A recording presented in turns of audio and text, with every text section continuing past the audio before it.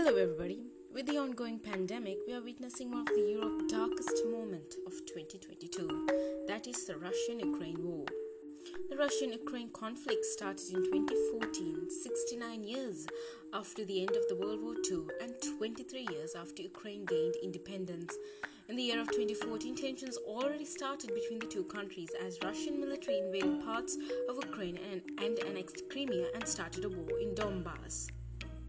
The conflict includes the Russian annexation of Crimea, the war in Donbass, naval incidents, cyber warfare, and political tensions. Intentionally concealing its involvement, Russia gave military backing to separatists in the Donbass from 2014 onwards. Having built up a large military presence on the border from late 2021, Russia launched a full-scale invasion of Ukraine on 24th February 2022, which is currently ongoing. In 2021 and early 2022, there was major Russian military build-up around Ukraine's border. NATO accused Russia of planning an invasion, which it denied. Russian President Vladimir Putin criticized the enlargement of NATO as a threat to his country and demanded Ukraine be barred from ever joining the military alliance.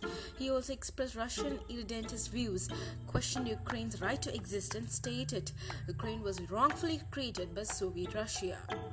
On 21st February 2022, Russia officially recognized the two self-proclaimed separatist states in the Donbass and sent troops to the territories.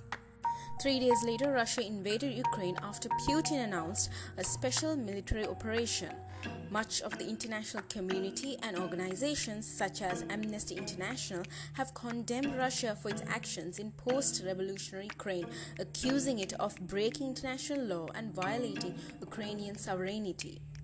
Many countries implemented economic sanctions against Russia, Russian individuals or companies, especially after the 2022 invasion. The European Union has imposed strict sanctions against Russia as well, such as diplomatic measures, individual restrictive measures, asset freezes and travel restrictions, restrictions on economic relations with Crimea and Sevastopol and with the non-government controlled areas, economic sanctions, sanctions on media, and restrictions on economic cooperation.